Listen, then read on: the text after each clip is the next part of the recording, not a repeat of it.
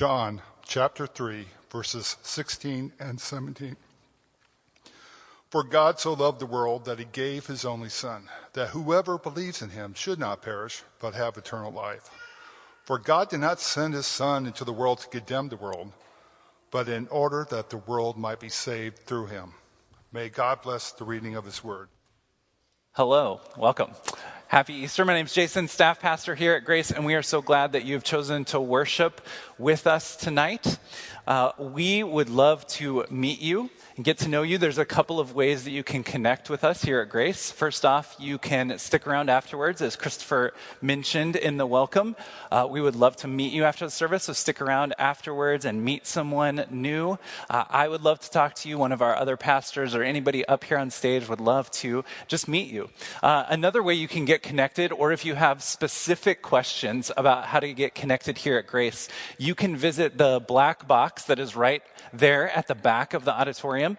And on that black box, there are some connect cards that you can fill out. And there's a few different options you can check on there that indicate how you'd like to get connected or what questions you have here about Grace, because we would love to meet with you and we would love to worship with you again. So you can get connected here a number of different ways. Our church has been going through some psalms. They are songs that were written by David and some other folks in the Old Testament, and we have been going through those as a church. We have been reading through them throughout the semester, but then we have also had a couple of sermons leading up to Easter where we have been talking about the Psalms. And in the Psalms, we see a number of helpful things, but the thing that we've been focusing in on is when we open up the book of Psalms, we can read things that sound very familiar. We can find people that we can relate to very easily, which is not always the case when we open a book about people that lived thousands of years ago. But when we open up the Psalms, we see people writing things and talking about feelings that we have had. And tonight we're going to start in a psalm as well. And this psalm is a psalm of David. You know David, the guy who killed a giant with a stone. You may have heard the story. He also, before he killed that giant, he killed a lion and a bear with his bare hands as a child.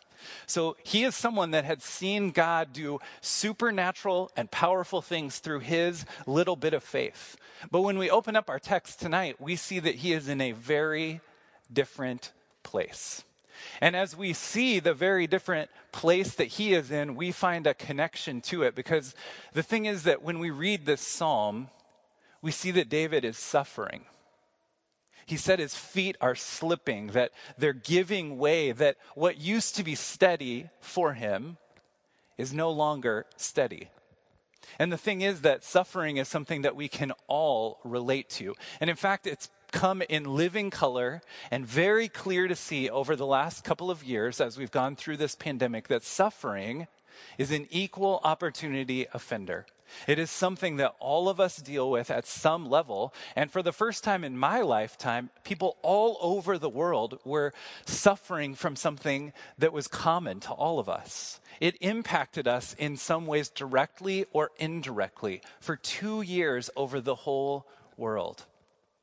But the fact of the matter is that the last 2 years have shown something that has always been the case. We just don't always see it. And that is, we all will go through times of suffering. We will all go through times of personal or corporate societal suffering. Those times of suffering bring us to a place where we start asking very tough questions.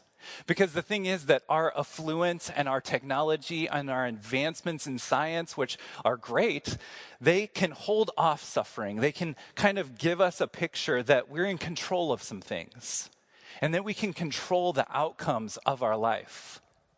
But we've seen over the last 2 years that suffering can be very unexpected and it can be right around the corner.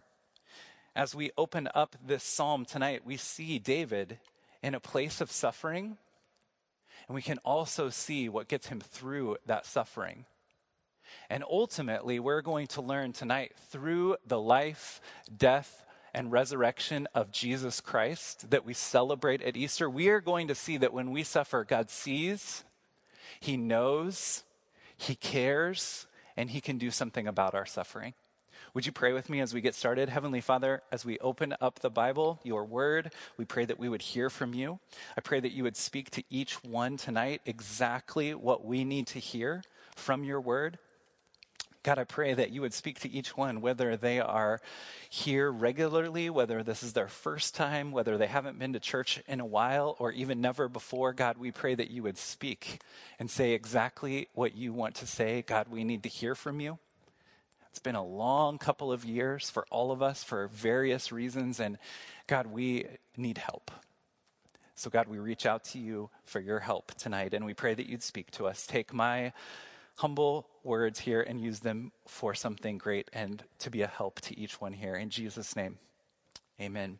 So open with me to Psalm 73. You'll also see some of it up here on the screen, but if you have a Bible or a Bible app, you can look it up as well. Psalm 73, when we open up, we read these words from David in verses 1 through 3. Truly, God is good to Israel, to those who are pure in heart. But as for me, my feet had almost stumbled. My steps had nearly slipped, for I was envious of the arrogant when I saw the prosperity of the wicked. Here, David is recalling that God is faithful. He has seen God be faithful in two different avenues. The first is God has been faithful to him. When David needed to protect his father's sheep from lions and bears, God gave him the superhuman strength to defeat them with his bare hands. When God's people needed a giant to be taken down, he used David and a sling and a stone to take down a great warrior. So first, David has seen God be faithful to him, but then secondly, he's also seen God be faithful to his people. He says, truly, God is good to Israel. God's people, the people that David belonged to. He had seen God be faithful to him. He had seen God be faithful to his people. But he is in a place where he says, all that is slipping. The solid ground that I thought I stood on is not so solid anymore. He's saying, God, I know that you're faithful because you've been faithful in the past, but are you going to be faithful this time? Are you going to be faithful right here, right now? Because I feel like my feet are slipping. Then in verse 3, we start to see that part of his trouble is that he is envious of others. As he looks around to others and sees their situation, he becomes envious of them. Let's take a look at what he says in verses 4 and 5 as he goes deeper into this theme. For they have no pangs until death. Their bodies are fat and sleek. They are not in trouble as others are. They are not stricken like the rest of mankind. Here, David is then looking at other people and saying, I'm suffering, but these people who are not a part of Israel, these people that I would have even called my enemies, they are the ones that are being successful. They are the ones that seem like they are on solid ground. He uses this imagery of being fat and sleek. It's kind of a contradiction of terms, right? What I think of when I think of how he's saying that they're fat and sleek, I think of when we look at someone else who eats whatever they want, but they never put on a pound, right? Or for me, it's really annoying to play sports like basketball, softball, whatever sport I'm playing, and you get these people that haven't played a sport in years and they just come out there and they're already fast. They already have endurance, and I'm working my butt off and I can't keep up with them. He's saying, when I look at my enemies, I see that they have it all. And it seems effortless to them. I am struggling. I can't see God's face. I'm struggling to believe that God is faithful. But look at my enemies. They are succeeding. They've got it all. They've got it made. They have everything that they need. And they haven't even gone about it the right way. When we struggle, it can be easy to look around at other people around us and start to compare ourselves, to start to be greedy and envious of how other people have it going well. That's the place that David is in. This leads to him to have some questions for God. Verse 11, Psalm 73, verse 11. And they say, meaning his enemies, how can God know? Is there knowledge in the Most High? David is doing two things here. The first one is he is repeating what his enemies have mocked him with. His enemies have mocked him by saying, look at the situation that David is in. Look at his circumstances. God may have been faithful in the past, but they are mocking him by saying, does God even know that you're in trouble? Does God even know that your feet are slipping? Is there knowledge in this Most High God that you claim? So the first thing David is doing is he is repeating what these people are mocking him with. But the second thing I think that he is doing is he is starting to ask this very same question for himself. Does God see? Does God even know? Does he see and know but not care? Does he see, know, and care but he's powerless to do anything about it? These are the questions that David was asking. And these are the questions that we ask too. We ask them in our personal life when we are suffering, when things are not going well. We ask this when we see the whole world suffering and there seems to be no end in it. We say, God, do you see?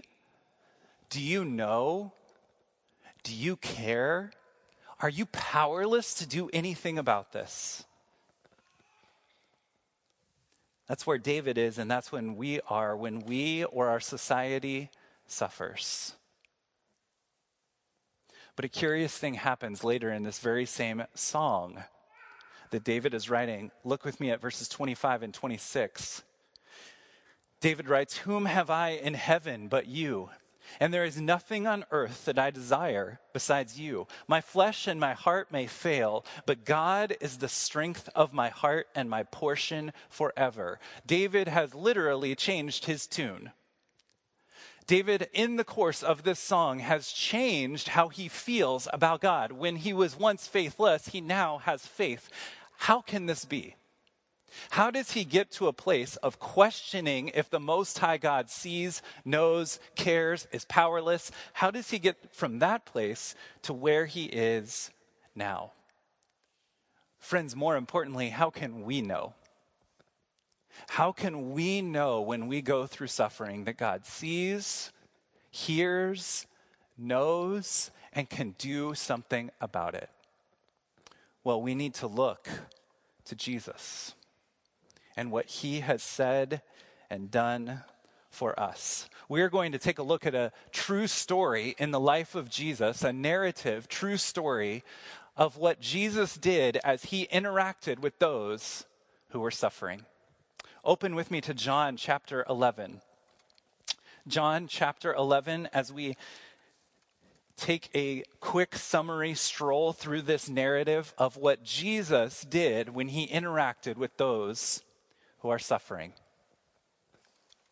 We'll start at the very beginning of the story in John chapter 11. Now a certain man was ill, Lazarus of Bethany, the village of Mary and her sister Martha.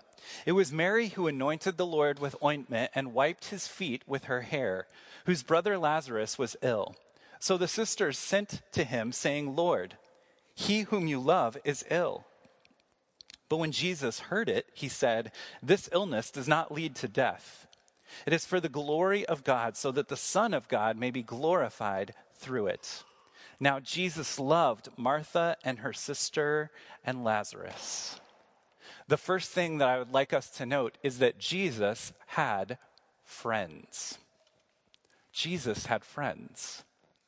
This Jesus, who is a real person, no one disputes this at this point. Everyone believes that Jesus was a real person. And not only that, but people revere Jesus, no matter what religion they belong to or whether they have a religion or not. Jesus is someone who is revered because of what we know about him through history. But what's interesting here is that Jesus, this real person, the Bible is telling us that he had friends. Mary, Martha, Lazarus, this family was close to Jesus. He had friends that he cared about their physical well-being. And it says Jesus loved Martha and her sister Mary and Lazarus. Jesus, the Bible teaches that Jesus was fully man, but also that he was God, which we'll talk about in a moment. This amazing person who was fully man yet fully God had friends. And it's easy to think that when we read these Bible stories that they're just people in the past and they kind of become someone of lore, of make-believe. But these were real people just like you and me. That means that if Jesus walked the earth today, you and I had just as good a chance of being friends with Jesus as these folks. Amazing that Jesus called humans like you and me friends. Look with me, we'll skip down in the story to verses 14 and 15. Jesus speaking to his disciples, verse 14, Jesus told them plainly, Lazarus has died. And for your sake, I am glad that I was not there so that you may believe, but let us now go to him. Now, wait a minute. Jesus started by saying, don't worry about Lazarus. This is not an illness that leads to death. And then we skip ahead and he tells his disciples, actually Lazarus has died. What is happening here? What's going on? And then he gives us a hint of what's going to happen, of what he's going to do by saying, it's for your sake that I'm glad I wasn't there to save him, because I want you to believe and I want the Father to be glorified. Let's continue on in the story to see what's going to take place. Look with me in verse 21. Martha, Lazarus' sister, Martha said to Jesus, Lord, if you had been here, my brother would not have died. She basically tells Jesus, you're too late. And I believe you could have saved him. I believe you could have done something, but you weren't here. And she's not alone. Look with me at verse 32. Mary, her sister. Now when Mary came to where Jesus was and saw him, she fell at his feet, saying to him, Lord, if you had been here, my brother would not have died. Does this refrain sound familiar? Back to Psalm 73, verse 11. How can God know? Is there knowledge in the Most High? Mary and Martha here are saying, Jesus, we believe that you have the power to heal and save our brother, but you weren't here. Do you see? Do you know? Do you care? That's what they're asking. Jesus, if you would have been here, their faith is shaken. They're on slippery ground. Their feet are slipping. The Jesus whom they've known so well, they're questioning, does he really care? Look with me at John 11:25. Jesus said to Martha, I am the resurrection and the life. Whoever believes in me, though he die, yet shall he live. And everyone who lives and believes in me shall never die. Do you believe this? She said to him, yes, Lord, I believe that you are the Christ, the Son of God, who is coming into the world. Here, Martha says, Jesus, I believe, but as I look at this situation, it's not adding up with what you're saying. And when you say you're the resurrection and the life, but you let my brother die, I just don't get it. Have you been there? Where you look at your circumstances in your own life or in the life of someone you love or in our world and you say, God, I think I believe in you, but this doesn't add up. Or God, you want me to believe that you exist, but it sure doesn't look like you exist right now. Martha was there. Mary was there. I've been there. When have you been there? So then, if we skip ahead in the story, Jesus goes to the tomb of Lazarus. Look with me at verse 34, John 11, verse 34. And he, meaning Jesus, and Jesus said, where have you laid him? They said to him, Lord, come and see. Jesus wept. So the Jews said, see how he loved him. Jesus, who says, I'm the resurrection and the life, and whoever believes in me will have life. This Jesus who tells them, I'm about to glorify God by doing something amazing. Before Jesus does what he's about to do, he stands outside the tomb of Lazarus and he weeps. 2 reasons. 1, he's sad. His friend has suffered and died. And his friends, Mary and Martha, are suffering right now. And that's the second reason he weeps, to empathize with those who are weeping. Isn't that often the most comforting thing that someone can do for you? When we are in our deepest suffering, we don't need platitudes and good advice and cheer up, buttercup. No. Sometimes the most encouraging thing that we can have is someone that mourns when we mourn, and Jesus wept. He empathized with those who are suffering. Let's see what happens after he mourns with them. Verse 37 of John chapter 11. But some of them said, could not he have opened the eyes of the blind man? Could he have not also kept this man from dying?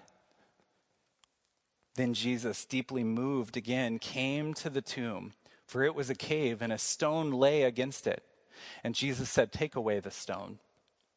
Martha, the sister of the dead man, said to him, Lord, by this time there will be an odor, for he has been dead 4 days. Jesus said to her, did I not tell you that if you believed, you would see the glory of God? So they took away the stone, and Jesus lifted up his eyes and said, Father, I thank you that you have heard me. I knew that you always hear me, but I said this on account of the people standing around, that they may believe that you sent me. When he had said these things, he cried out with a loud voice, Lazarus, come out. The man who had died came out, his hands and his feet bound with linen strips, and his face wrapped with cloth. And Jesus said to them, unbind him and let him go.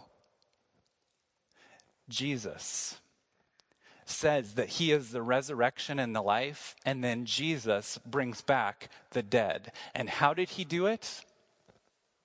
He didn't have to do some fancy dance and incantations and say just the right thing and know the magic code. He spoke the words, Lazarus, come out.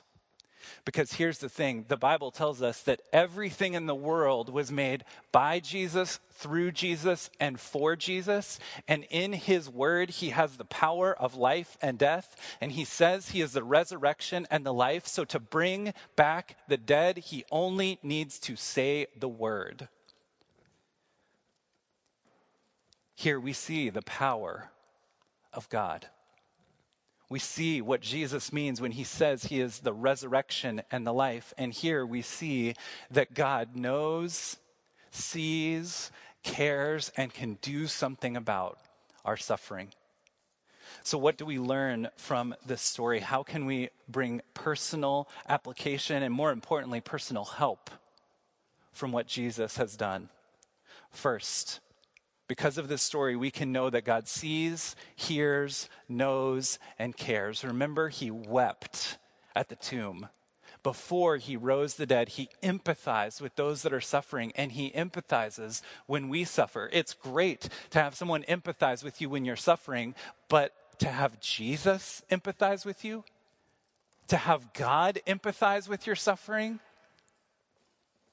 sometimes that is the most comforting thought. Sometimes it's the only comforting thought that we can turn to, is that Jesus sees, hears, and knows that we are suffering, and he weeps with us. Not only in this story, but if we look at the final hours of Jesus' life, before he is put on a cross, before he dies a rebel's death, a sinner's death, though he always did the right thing, always did the will of the Father, always loved his fellow man, always did the commandments of God, he died a sinner's death. And in those last moments before he died, we see 3 instances of him reaching out his hands of care and empathy to heal and to pray and to care for those around him. In the garden, when he is arrested, one of his disciples, Peter, cuts off the ear of one of the guards who is arresting Jesus, and Jesus reaches and restores the man's ear. As he is being arrested, we see then Jesus dying a bloody, terrible, torturous death on the cross, and as he does, he prays, Father, forgive these people. Forgive these people that are actively killing me. who are here to assure that I am dead. He prays for them. And then there is a thief and a rebel on a cross right next to him. And at the beginning of the story, this thief is mocking Jesus, saying, can't he even save himself? And then one of the man's last dying breaths he uses to say, Jesus, will you save me? And Jesus says, today you will be with me in paradise. He extends grace and mercy to this man that doesn't understand the deep things of theology. Jesus just extends him his grace in his final moments. These true stories of what Jesus has done tell us once and for all that God sees, hears, knows, and he cares. Friends, I have learned a lot of theology. I teach theology. I help people with theology. I study the Hebrew and Greek to understand the original languages in which it is written. I have read countless books on suffering. I have helped countless people as they suffer. But when I am suffering, none of that helps me. The only thing that helps me is this concept right here. Jesus sees, he knows, and he cares. That brings comfort in our moment of suffering. But friends, can we also say it's not quite enough? Because if Jesus sees and knows and cares, but he is powerless to do anything about it, he can't really give us hope, and he's not actually God. He's just a good friend, the best friend. How can we know that Jesus can do something about our suffering? Well, it's the second thing that we can learn from what we're talking about here tonight, and that's we can have a personal relationship with Jesus. We can have a personal relationship with Jesus. Jesus is famous, right? Would we all agree? Jesus is pretty famous. Heard of him, you know? Jesus is famous. Everybody knows Jesus. Every religion thinks highly of Jesus. People that have no religion think highly of Jesus. Everybody wants Jesus on their team, right? Everybody wants Jesus to be their homeboy, right? They want Jesus to be on their political side, their religious side. Everybody wants Jesus on their team because he is famous. But that's not enough. I've met some famous people. I've met some famous people just like you have. Living in the Kansas City metro area, I met some Hall of Fame football and baseball players. I had a brief encounter with Kareem Abdul-Jabbar once. Some of you may know who he is, basketball player. I've had some brief encounters with people that are famous. And sometimes I would get an autograph or a handshake or a picture. But you know what? It was a fleeting moment. And now it's just a decent story to tell or a way to relate to someone who even knows who Kareem Abdul-Jabbar is. But in those brief moments, it didn't make a lasting impact on my life. I don't have a personal relationship with any of those people. If you go to Kareem Abdul-Jabbar and ask him, did you meet Jason Blackley 30 years ago? He would laugh at you. What are you talking about? Jesus is not just famous or a historical figure. Jesus offers us a personal relationship with him and thereby a personal relationship with God. Because Jesus didn't just come to perform some miracles, and Jesus didn't just come to teach some things that are true, and Jesus didn't just come to be a good example for religious people of how they should live their lives. Jesus came to die for you and for me. John chapter 3, verses 16 and 17, we sang it in our first song. Pastor Jeff read it from the stage. For God so loved the world that he gave his only son, that whoever believes in him should not perish but have eternal life. For God did not send his son into the world to condemn the world, but in order that the world might be saved through him. The gift of God is sending his son Jesus to die in our place. He died the death that we deserve. He died to take care of our biggest problem with suffering, and that's sin. We suffer because of the sin of others, because of our own sin, because we live in a fallen world. Our biggest issue with suffering is with sin. And Jesus came to take care of it. Jesus came to die in our place. Jesus came to die a rebel's death, even though he was perfect. And that's good news for a rebel like me. And that's good news for a rebel like you, who go our own way, do our own thing, and rebel against God all the time. We know the things we ought to do, but we go the opposite direction. We have our own standards for our life. People we love have standards for us, and we just can't quite measure up. We can't do enough goodwill in the world. We can't do enough religious or irreligious things to be a good person. So Jesus gives us this gift of eternal life. Because here's the third thing. We learned tonight that Jesus is the resurrection and the life. He says before he raises Lazarus from the grave, I am the resurrection and the life. When he says that I am the resurrection and the life, he means three kinds of resurrection. This is how powerful Jesus is. He calls his shot and he has a threefold meaning for what he means. I am the resurrection and the life. The first thing that he means is that he is calling his shot that he is going to raise Lazarus from the grave. And it's not a doubt in his mind. Jesus doesn't hope he can raise Lazarus from the grave. Jesus knows he's going to raise Lazarus from the grave.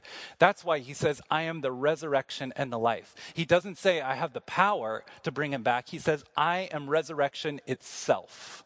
And all I have to do is say, Lazarus, come out, and it will be like he had fallen asleep. So when Jesus says he is the resurrection and life, he knows that he can raise Lazarus from the grave.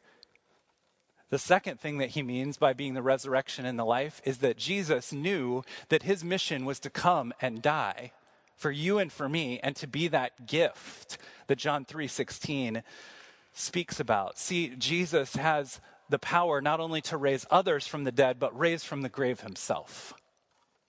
And the fact that Jesus rose from the grave shows that he was fully man, but he was also fully God. Jesus says, I'm the resurrection and the life. And he told everybody that would listen, I'm going to be put in a tomb, but 3 days later, I'm going to rise from the grave.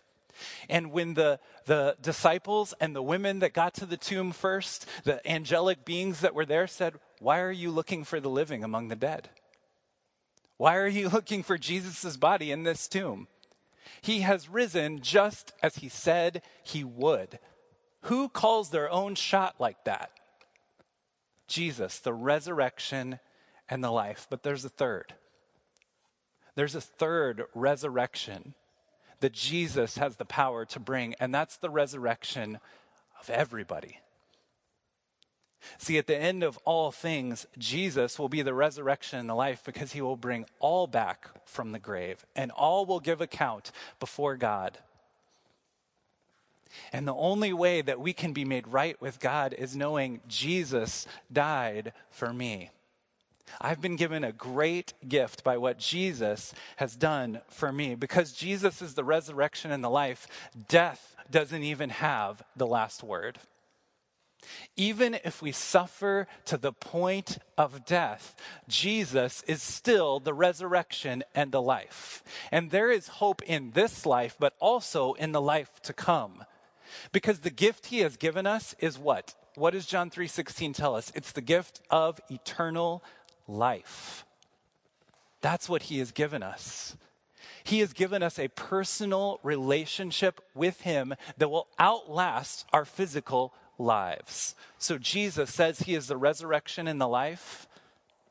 And then he shows that he is the resurrection and the life. And he will continue to show that he is the resurrection and the life. David looked forward to this life. That's why if we go back to Psalm 73, we see David say, whom have I in heaven but you? And there is nothing on earth that I desire besides you. My flesh and my heart may fail, but God is the strength of my heart and my portion forever. If you skip to the end of the passage in verse 28, we read, "For me it is good to be near my God, for I have made the Lord God my refuge, and I may tell of your works." David is looking forward to this resurrection, looking forward to this gift that God would give. He's living on a promise. But we are looking back and seeing what Jesus has already done for us, and we are looking ahead to when he will bring about the ultimate resurrection and life. The fact of what Jesus has done for us requires a response. When I met those celebrities, when I got those autographs, when I got those pictures, I walked away and had a story to tell for a minute. But honestly, I had to think back through, as I was thinking through this example, what celebrities have I met? And I couldn't even remember all the ones that I have met. When we go through times of suffering, we don't just need facts about some dead guy. We don't need a chance encounter with the celebrity that is Jesus. We need a personal relationship with someone that says, "I'm the resurrection and life," and then he proves it. That's what we need. And this fact that Jesus is the resurrection and the life, it requires a response from us. I would encourage you to respond in one of these three ways here tonight. The first one is believe. Believe. Turn from your own efforts of trying to be a good person, or if you're a religious person trying to please God, turn from that and turn and receive this free gift of what Jesus has done for us. Believe that this story is true. Believe that this offer that seems too good to be true of life and help in our time of need is real and true, and you can receive it today. You can respond by placing your trust in Jesus. You can do that just right here, right now, receiving that gift. You don't have to understand at this point all the other ins and outs of how it all works, just like that thief on the cross that just said, "Jesus, save me," and Jesus saved them. That's all you have to do is say, "Jesus, I need to be saved from myself. I need to be saved through this time of suffering that I'm going through." You can respond right here, right now by receiving the gift. If you want to do that tonight, or if you have questions about that tonight, you can go back to that black box at the back. You can fill out a card. There's 2 cards there. One says, "I believe." You can fill that out, drop it in the box. We would love to meet with you and help you answer any questions that you have about what it means to believe in Jesus. The second thing that you can do is follow this Jesus. Maybe you know this Jesus. Maybe you've trusted this Jesus, received this gift from Jesus. But I would ask you to follow Jesus. Follow Jesus. A great way that you can do that is by following Jesus through baptism. I'm going to have a slide in just a moment that walks you through the details of how you can do that. We are going to have a baptism after the service in 2 weeks. For anyone that wants to get baptized, what baptism is it's an outward sign of the inward reality of what Christ has already done for you. You go under the water to symbolize identifying with his death, him going down into the tomb, and then we pull you up much quicker than 3 days, don't worry. But you come up out of the water to show that you identify with him in his resurrection. That he is your Savior who died for you, but he is the resurrection and life for you too. So if you have not done that, we would ask you to consider following him in baptism. Follow him with your life. If you've already been baptized tonight, respond by saying, "Jesus, I want to follow you in these ways that I'm not right now. I'm going to follow you with my time. I'm going to follow you with the resources I have. I'm going to follow you in whatever you've called me to do." The third way that we can respond to this is you can tell of his good works. That's how David ends this psalm. "You have been my refuge, and now I can tell of your good works." we can be like those disciples and those women who found the tomb empty and then ran back to Galilee to tell whoever would listen. We have good news that the tomb is empty. And we say on Easter, he is risen, and the congregation responds, he is risen indeed, but it's a fact every day of our lives that he is risen indeed. And in some ways on Easter, it's easy to get excited about it. You dress a little nicer on Easter. Everybody's excited. Everybody dresses up. The kids do the Easter egg thing. You eat a special meal. You see people maybe you haven't seen in a while. And it's easy to get excited about this. But it's good news every day.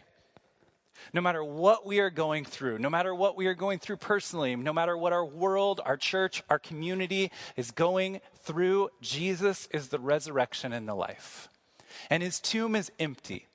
And it's still amazing news. So we should be telling everybody. And our whole lives should reflect that the tomb is empty. I want to encourage you to respond by proclaiming that his tomb is empty, proclaiming that you have some good news, proclaiming to those that are hurting, God sees, knows, cares, and he wants to do something about your pain right here, right now. Because he's the resurrection and the life, and he's given us a great gift of life. Consider how you will respond to Jesus today. I want you to take a look at a slide that walks through the next couple of weeks of what we're going to be doing here at Grace Downtown. If you are interested in following Jesus in baptism, we want to encourage you to come a little early next week to the service, 4 p.m. You can come in the doors off the parking lot. We'll go down to a large office space where we'll have our baptism class. If you have been meaning to get baptized for a while and just haven't done it, or even if you are receiving this free gift of life right now and want to hear more about it and go forward in baptism, you can come to this class.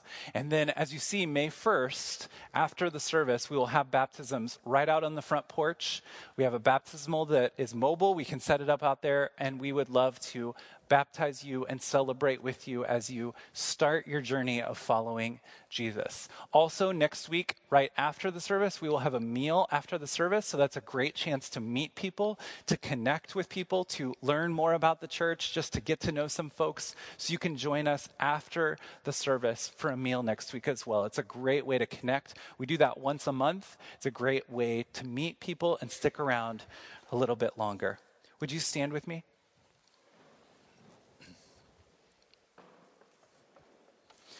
Just as the disciples and the women who found the tomb of Jesus empty, just as they rose to their feet and ran back to tell everyone, we are going to end our service on our feet, ready to go proclaim the good news of what Jesus has done. Would you pray with me?